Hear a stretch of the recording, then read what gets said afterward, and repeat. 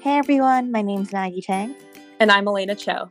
And welcome to Gourmand, a show set on empowering the next generation of food lovers and leaders. So today we're sitting down with Ashley Rouse, founder and CEO of Trade Street Jam Company. Welcome to Gourmand, Ashley. We're so excited to have you. Thank you for having me. So we would love to start learning a little bit more about you and your upbringing and how food came into play there. Wow, my upbringing. I think food has always just been something that my family is kind of like, centered around, gathered around. I can't imagine us having ever had an event without, a big spread. So food's always been something kind of near and dear to my heart. I think later in high school, I kind of was just like, I don't know what I want to go to college for. And a lot of my friends like already had it figured out and I didn't. And I watched a ton of the Food Network and I was just like, I should cook. Like, this looks really cool. And so I just was like, yeah, I'm going to go to culinary school. And it was still kind of like a newer, not newer concept, right? People have always been like cooking, but it wasn't so like, I guess, trendy as it is now. So a lot of people were just really blown away, like, wow, you're going to culinary school. That's really, really cool. So that's kind of what led me into it. I loved to cook. My mom made me cook because she was a single parent. And so she was always like, look, you get home from school at like 3:00. I get home from work at like 7 or 8, like dinner should be ready. So yeah, I think I just have always been around food and loved to eat and cook. And that's kind of what took me to culinary school. Yeah. Was your mom supportive when you decided to go? Oh gosh, she loved it. Like, she was so proud. Yeah, my mom has been my biggest cheerleader from day one in everything that I do. But yeah, from the moment I said I was going to go, I mean, she was just so pumped. I'm pretty sure she called the whole neighborhood and told them. That's amazing. And did you want to become a chef after leaving culinary school? Like, what were some of your goals back then? Goals in college, right? I probably didn't have any. I'll tell you what. I did want to become a chef, but I'll be honest. I think after kind of working in the industry a little bit through culinary school, and then after, I got so burnt out. You guys, like, it's such a tough industry, and I probably worked in the industry for maybe 6 or so years, right? Like two in culinary school and then like a few years after. And then like at that point I was like, wait a minute, this kind of sucks. And I've been a chef for over 15 years now. So I've always worked in the industry, only ever worked in the industry. But I think, halfway through, I was just like, wow, this sucks. Like, I was working 16-hour days. I was standing on my feet the entire time. You don't really get breaks in most kitchens, like unless it's a corporate kitchen. Like, if you're just in a restaurant, like, you're not really getting a break. And you're standing on your feet the whole time. I worked every holiday, every night and and I didn't know any better. I was young. It was like late nights. It was what I was used to. But 6 or so years in or something like that, I'm just like, wait a minute. Like, I want to hang out with other friends, not just friends in the restaurant, because that's the only people awake when I get off. Like, I want to spend time with my now husband, but my then boyfriend. We weren't spending any time together because I'd get off at 1 a.m. He'd be asleep and then he'd get up and go to work at 9 a.m. and I'd be asleep because I didn't have to go until like 1 or 2 in the afternoon. And it just was, it was a crazy schedule. And I really got burnt out. So I think entrepreneurship just was something that became more and more attractive as the years went on. Yeah. Was that what was that realization like after having gone to culinary school and spent so many years working in restaurants? Was it scary to realize that that wasn't what you wanted to do long term, or to have to try oh to my figure out how you're God. going to pivot? Yeah, it was so scary. You guys, like, my mom paid for my entire degree. And I just remember like waking up one day and just being like, what the hell am I going to tell my mom? Like, I've wasted all her money. Like, I don't want to do this. And it's just, I can't do this. She knew, how exhausted I was. And, we spent so many like Thanksgivings having like Thanksgiving breakfast or brunch instead of Thanksgiving dinner because I had to go in at like 2 in the afternoon. Like, so she knew, she was there for a lot of the like disappointment of having to like leave a great gathering to go into work. So she knew, but I didn't want to disappoint her. So it was tough, but I had an honest conversation with her, and I'll never forget. She bought me this book that was like 100 careers in culinary arts. And I went through it, and you guys, I was mind blown. I was like, wait a minute, like food journalism, like what are these things? Like what, like again, like it's so popular now to be like a food blogger, right? And make money that way. But like, back before Instagram was huge and all these things, like I didn't know any other way except like I have a culinary degree, so I should be a chef. And this book just, it blew my mind, you guys. There was so many weird and fun and crazy things you could do with a culinary degree. And it just like, it gave me life. It just re-energized me. And it really was like, I think I didn't know then like, okay, I'm going to, start a jam company or anything like that. But I started a food blog and did that on the side, just like for fun, and was kind of playing around with food photography. And it just kind of like brought my creativity back and got me excited for what was to come, even though I didn't know what was going to come from it. But I just knew that I had other options, and all I had to do was find something and it would be a fit for me. Yeah, that's amazing. And I think that's something that we're all realizing. And like part of the reason Elena and I wanted to start Gourmand is just to expose students and just younger people to what careers in the food industry are out there. Because I think it's like most people, when you think, oh, I want to work in the restaurant industry, they think, oh, like there's like I can be a chef or I can go work as like a server. But there really is just such a broad range of different careers and opportunities out there. Yeah, definitely. So, what was your first pivot and move into entrepreneurship? Well, I actually had a custom like alterations business that I was doing. So I've also sewn for so many years of my life, starting when I was very young, and it was something I loved to do. So I started this business. It was called Urban Mondays, and it was really cool. I started off with like taking the sleeves off of denim jackets and replacing them with like sweater sleeves, like sewing on these like old vintage sweater sleeves, which is funny. Like my husband, we always joke, like now he's just like, God, Urban Mondays was so ahead of its time, because like pretty much everything you see sold in like Urban Outfitters is what I was making. And so we were like, so people would send us like an old denim jacket or old sweater, and we would trick it out. We would like, switch out the sleeves. I would turn like an old pair of jeans into joggers. And so it was this cool like concept where people would mail us stuff and we would like turn it into something else. And I loved doing that. And then that taught me a lot about entrepreneurship. And then I started doing the jam just on the side as well at the same time. Just again, I'm a super creative, and I've always got to be like moving and doing something. And so I started doing the jams too, just because like, I love food. I was cooking all the time. And so I started preserving things in jars basically. And then I think I just did both of those for a while. And then I remember reading this article that was like, 25 biggest mistakes I made as a food business. And I think like the number one mistake was starting two businesses at one time. And I felt like he was talking to me. Like, I was like, wait a minute, what? Like, and I had to make a decision. Like, do you want to continue on with Urban Mondays? Because that was starting to really grow and like pick up some traction. But I did love making the jams. I was selling just on like Etsy, but it was fun. And I was creating a little following.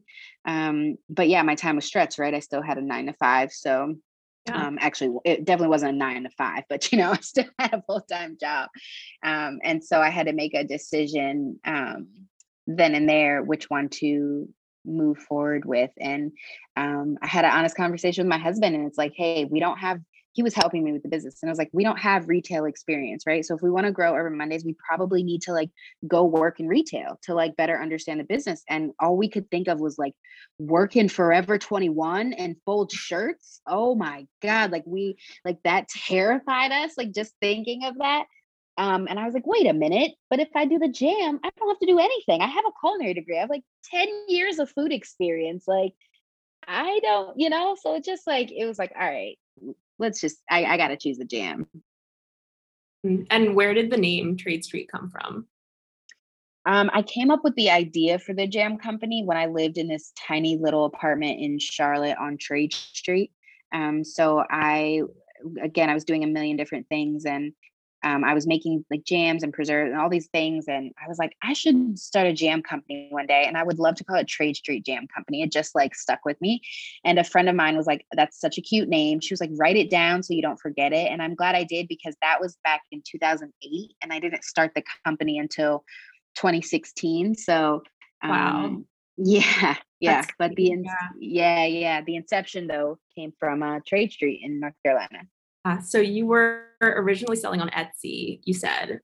What was it like shifting and kind of scaling up from Etsy to markets and then to e-commerce eventually? So I was selling the jam on Etsy while I was doing Urban Mondays. I stopped Urban Mondays and started just like focusing more on the jam. So we just were selling more on Etsy, like growing through that platform. Definitely was inspired by all of these really cool craft markets and fairs that like Brooklyn and New York has that I didn't really see in Charlotte. And so I just, it's so funny. I remember like going into, because they would be in these really cool warehouses, right? Like you walk down an alley and there's like nothing in the alley, and you like turn into this warehouse and there's all these makers with all this like really awesome vintage and jewelry and food. I mean, just so, so cool. And I remember going into one and being like, God, I could never get into these. Like, I wonder what it would take to get in these. And then after I got in one, that's all I did for the next 3 years was do probably 100 markets. So it's funny looking back thinking that, but we grew into the markets. We did one, and then we would do another, and then it just became the main method of doing business. We were still selling online, but it was just like, these markets where we were interacting with our customers. We were getting real-time feedback, which was so valuable. They would taste the jam, and right then and there, we could see it in people's faces, like, okay, this one's a winner. Like, 25 people today just were like blown away. Or like, out of these 6, like 4 are selling, but these 2 are just not moving. Like maybe we need to replace them. So it was really great real-time feedback that you don't really get online. And so that was kind of the next transition. And then my husband, who's just like a really great marketer, he didn't want me to sell on Etsy anymore. He was like, you're marketing their platform and not your own thing. Which made so much sense, right? Like you go on Etsy and you get lost in so many other things, or you like go to a jam and then you scroll down and it says like, try these. And it's like 4 other people's jams, right? And so you click on that, and now you're somewhere else and you don't even buy my product. Whereas I want them to get lost on my own website in my own flavors, right? Or in my other products. So it made perfect sense. So basically built a website probably over the course of, like a month, and then just switched over. When did you start to see the shift between in-person sales versus online sales? Because I know now like the online digital sales is growing a lot. Well, I think before I saw the shift, I wanted to create the shift, if that makes sense. So I think after about 3 years of doing literally hundreds of events, I was tired again, exhausted. It reminded me of like my culinary days where I was so tired. And it's a lot setting these events up. I mean, you got to drive there, you got to carry this heavy tent and set that up, and then cases of jam. And like, my friends were selling like earrings, and so they had like a little tote bag, they just carried it in. I had these cases of like 15-pound cases of jam. I'm like sweating. I mean, it was and then you sell for 8 hours, right, talking to people, and you got to be on, and then you got to break down, and then put everything back in the car, and then do it again tomorrow for Sunday. It's a Saturday and Sunday. I mean, it's just so much. I also knew I wanted to have a baby. And I remember seeing a couple moms with little babies, like in their booths, like in the back crawling around where they were trying to sell. And I was like, this is not the life for me. So I told my husband, I was like, hey, I want to like transfer to online. Like, people are buying more online. I mean, Amazon was obviously crushing it and growing. And I'm like, people are buying online. So why can't we build a platform there where like we're spending our focus on and our dollars, our marketing dollars on trying to get people online. And so I kind of wanted to create that, right? Before I really knew that was like a huge thing. I just was kind of like, look, it looks like that's where the trends are going without any market research. That's what it looks like. So let's go that route. And that's funny. That was at the end of 2019 after our crazy holiday season. I was just like, I'm not doing this in 2020. So we have to figure something out because I don't want to do events in 2020. And then like March comes along and COVID hits and I'm like, oh, okay, well, I was going to do some events, like the big ones. Okay. So we totally just had to like pivot. And it's just funny because people are like, how did you like change your whole strategy? I'm like, we didn't. Like that was where we were going towards anyway. And it's like God like put us here. Like it's what God wanted because I didn't know how I was going to do it without events.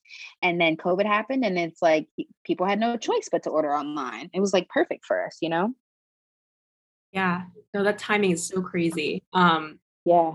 One thing I'm curious about is how you kind of, there's obviously so many jams being sold online. How did you go about sort of differentiating yourself, finding your niche um yeah, kind of competing within a space that I think there is a lot of competition? Well, I think sometimes it's just like timing and a perfect storm of things, right? So like we had built a really great following from in person. I mean, we were featured on this show called The Hustle on Viceland, and we were the very first episode, and we got just like huge like sales from it, but like also just customers like following, like a cult jam following, right? And so they all followed us, like from That's amazing. offline to online. Yeah, it was really, really great. So like all these people that we had built relationships over the years still followed us to online. And so that helped. Also, it's kind of an era where like CPG brands are now like cool and trendy, right? Like we've always had CPG brands, but now it's like the cooler your packaging and like the cooler your marketing and like if the brand owner is like a young hipster. I mean, it's like it's kind of crazy, but it's like that they're becoming trends, right? There's so many brands I can think of that are just like cool because they're cool.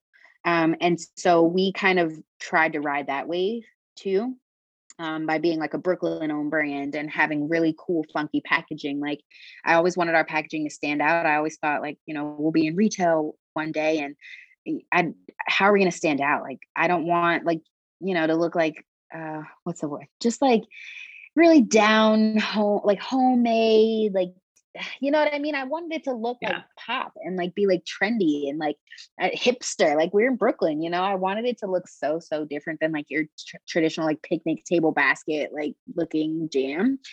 And so I designed this label that really like spoke to that. And so like I said, I think it was a perfect storm of a lot of things, right? The packaging, the brand owner, like me, like being out there and just putting my face out there and really being transparent and authentic about the brand, building up that like, brand equity by being at these events. And yeah, I mean, and doing so many like I had this mentor, the guy from The Hustle, who was the host. He told me, I don't say no to anything, and I thought that was so interesting because he meant in the form of like all these podcasts and interviews, and people will reach out, and he said I don't say no to any of them. And I thought that was so interesting because we had so many people reaching out to us to do any type of like PR or press or anything, and some of them were big, but a lot of them were small places that I had never heard of. And, my initial thought is like, it just naturally, right? I'm like, who are you? Like, but when he said that, I was like, wow, it doesn't matter. So I just started saying yes to everything. I did every interview, every podcast, every article, like everything I could do. Because you have to imagine that if even one person finds out about you and purchases, and if they purchase multiple times, and then if they tell somebody about it, I mean, now you've touched 3 4 5 people just through this one thing where you thought maybe it wasn't going to be that big because it wasn't a Food Network interview or something like that. So that also really helped us kind of make some traction in the online space. Yeah, I love that, because I mean, and that goes back to those individual connections, which, you know, you said started with your in-person events and being able to connect with, you know, just one person and build that relationship. I feel like that, you know, there's a similar sentiment going on with the idea of, even if just one person reads this article or listens to this podcast, you can start to build that relationship with them too. Yeah, definitely. And what were some of, I guess, your initial jams that you launched with, and what are some of your favorites today, and how does that recipe development process work? Well, gosh, when we started, I was doing this concept where, because everything was very small batch, so I would make a flavor, and then once it ran out, I would like retire that flavor. I wouldn't bring it back. So it was so cool because it kind of drove this like excitement and anticipation around a flavor. And so it was kind of like, okay, if I don't buy it today, like even if she's at this market next week, it'll probably be gone. So people are really into it. Little did I know that is like the least sustainable way of building a business. And so that didn't last very long. But I was doing all types of crazy flavors. Gosh. And because I was retiring them, I mean, like the only one that I know that we're still doing is the strawberry chipotle and fig, which is actually our number one bestseller. And I know you guys also have kind of this commitment to being vegan and low sugar. Where was that there from the start? And was that one of your initial goals? And kind of what was the thought process behind that? I think it's funny how things like work out and how you kind of just back your way into things. Like, I don't think I ever started off and was like, oh, like this is what I want to do, low sugar and vegan. And like, but like, I think as I was kind of cooking and creating, I was just kind of like, wait, why are all these jam recipes I'm finding on the internet have so much sugar?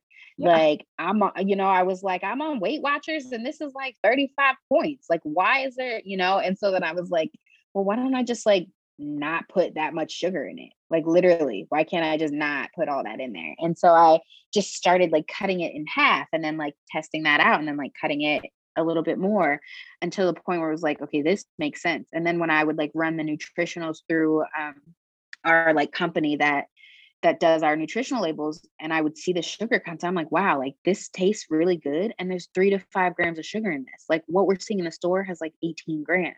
Wow. So it was really like, yeah, this makes sense. And then it was also like, well, this is going to be another differentiator for us. So that's kind of where that came from. And then the vegan was just like, well, yeah, I mean, it's a bandwagon, right? Everybody's like vegan these days. But it was like, yeah, this makes sense though. It just adds to our clean label. And just like, we wanted everything to be like 3 to 5 ingredients, like no preservatives, no additives. You can pronounce everything on the label. Like that just naturally made sense as a chef. Like I didn't want to make something that was like crappy for you. Yeah, I love that. And finally, to wrap up, we're curious if you had any advice for students who want to be entrepreneurs or want to enter the food space. Yeah, man, it's a long game. I wish somebody would told me that it was a long game. I thought I would be rich by now, and I'm not at all.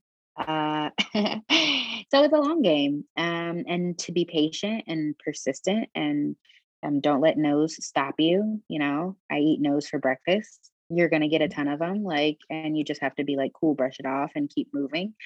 I've had so many people tell us no that now are reaching out, like basically like, I know you guys are super swamped, but can we please like stock your jams here? And it's just so funny because it's like, gosh, I reached out to you guys like 4 times in the past 5 years.